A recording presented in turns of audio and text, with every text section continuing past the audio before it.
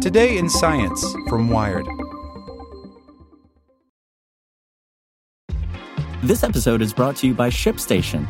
You know, some things take a lot of work, like sending little robots to far-off distant planets. And just as that's challenging, so too is running a successful e-commerce business, especially when there's so much to do.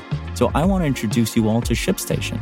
Now, I love using ShipStation because of its easy-to-use dashboard, which makes managing orders and printing labels a breeze and super smooth. Oh, and the customer service is just out of this world. It's exactly what you need to help grow your business. Sign up for your free 60-day trial at shipstation.com/technews. That's shipstation.com/technews. Want to learn how you can make smarter decisions with your money? Well, I've got the podcast for you. I'm Sean Piles, and I host NerdWallet's Smart Money Podcast.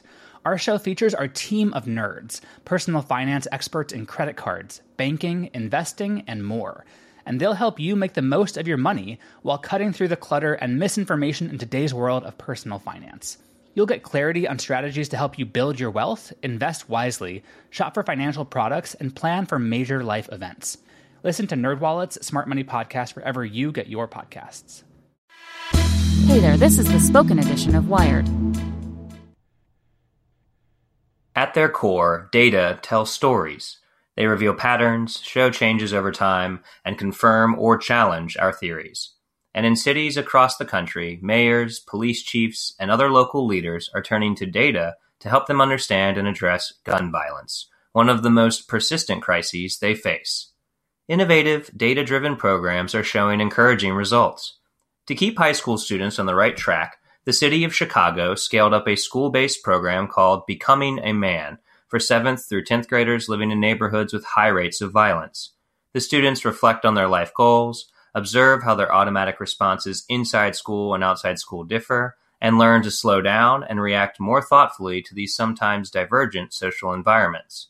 An adaptive behavior on the street, like fighting back to develop a reputation of toughness that could deter future victimization, will be maladaptive in other social situations. To test the impact of the program, the University of Chicago Crime Lab built a rigorous evaluation into its rollout.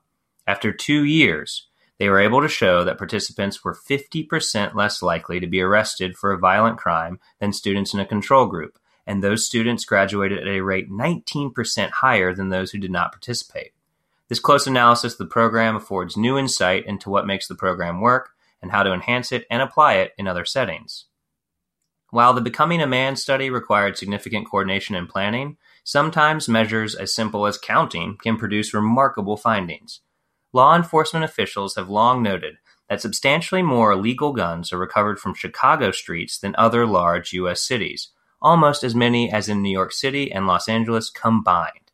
And when the Chicago Mayor's Office analyzed the sources of those recovered firearms, with help from the University of Chicago Crime Lab, it found that many had been first sold by just a small number of gun dealers in the suburbs of the city. One gun dealer in Lyons, Illinois, alone accounted for 659 guns recovered between 2009 and 2013. When this data came to the attention of the mayor of Lyons, he decided to do something about it. Working with the gun dealer and local law enforcement, he developed a local ordinance for responsible gun sales that requires local shops to comply with several safety measures, including background checks for employees and regular inspections, similar to the Responsible Firearm Retailer Partnership that Mayors Against Illegal Guns, a project of Everytown, developed with Walmart. These types of measures could serve as models far beyond the borders of Lyons. Other communities offer their own examples of how data can provide insights to improve public safety. In Lafayette Parish, Louisiana, an analysis of crime data last year showed that car burglaries were a leading source of reported gun thefts in the city, a trend that cities have been noticing nationwide. To better keep guns out of dangerous hands, a local criminal justice agency responded by designing a public information campaign that encourages car owners to lock their cars to protect guns and other valuables from theft, and it's drawn the attention of both law enforcement and the public to this often ignored source of guns used in crimes. In Milwaukee, Wisconsin, city and law enforcement leaders have convened regularly for more than a decade as part of the Milwaukee Homicide Review Commission, which studies each of the city's shootings and sifts them for patterns that can be turned into prevention strategies. In 2006, the commission noted that 10 of the city's killings in the first 6 months of the year, about 1/10 of all murders in the city at the time, had followed a dispute at one of the city's bars. Acting on this information, the city passed a new rule requiring bars to install security cameras after 3 crime-related police service calls, and homicides at or near bars dropped significantly in the years that followed.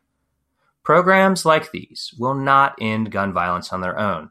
Cities face an uphill battle while a loophole in our federal gun laws continues to enable criminals to easily buy guns from unlicensed sellers, including strangers they meet at gun shows and online, without a background check.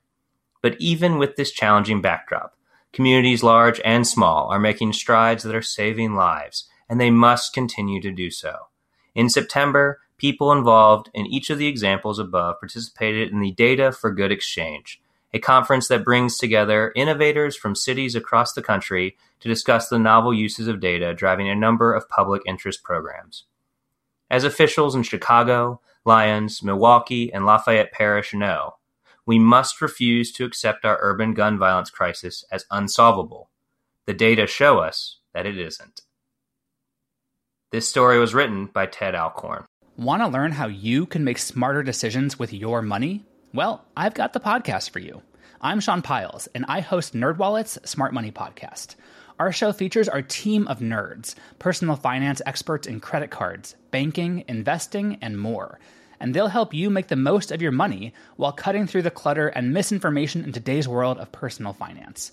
You'll get clarity on strategies to help you build your wealth, invest wisely, shop for financial products, and plan for major life events. Listen to NerdWallet's Smart Money Podcast wherever you get your podcasts.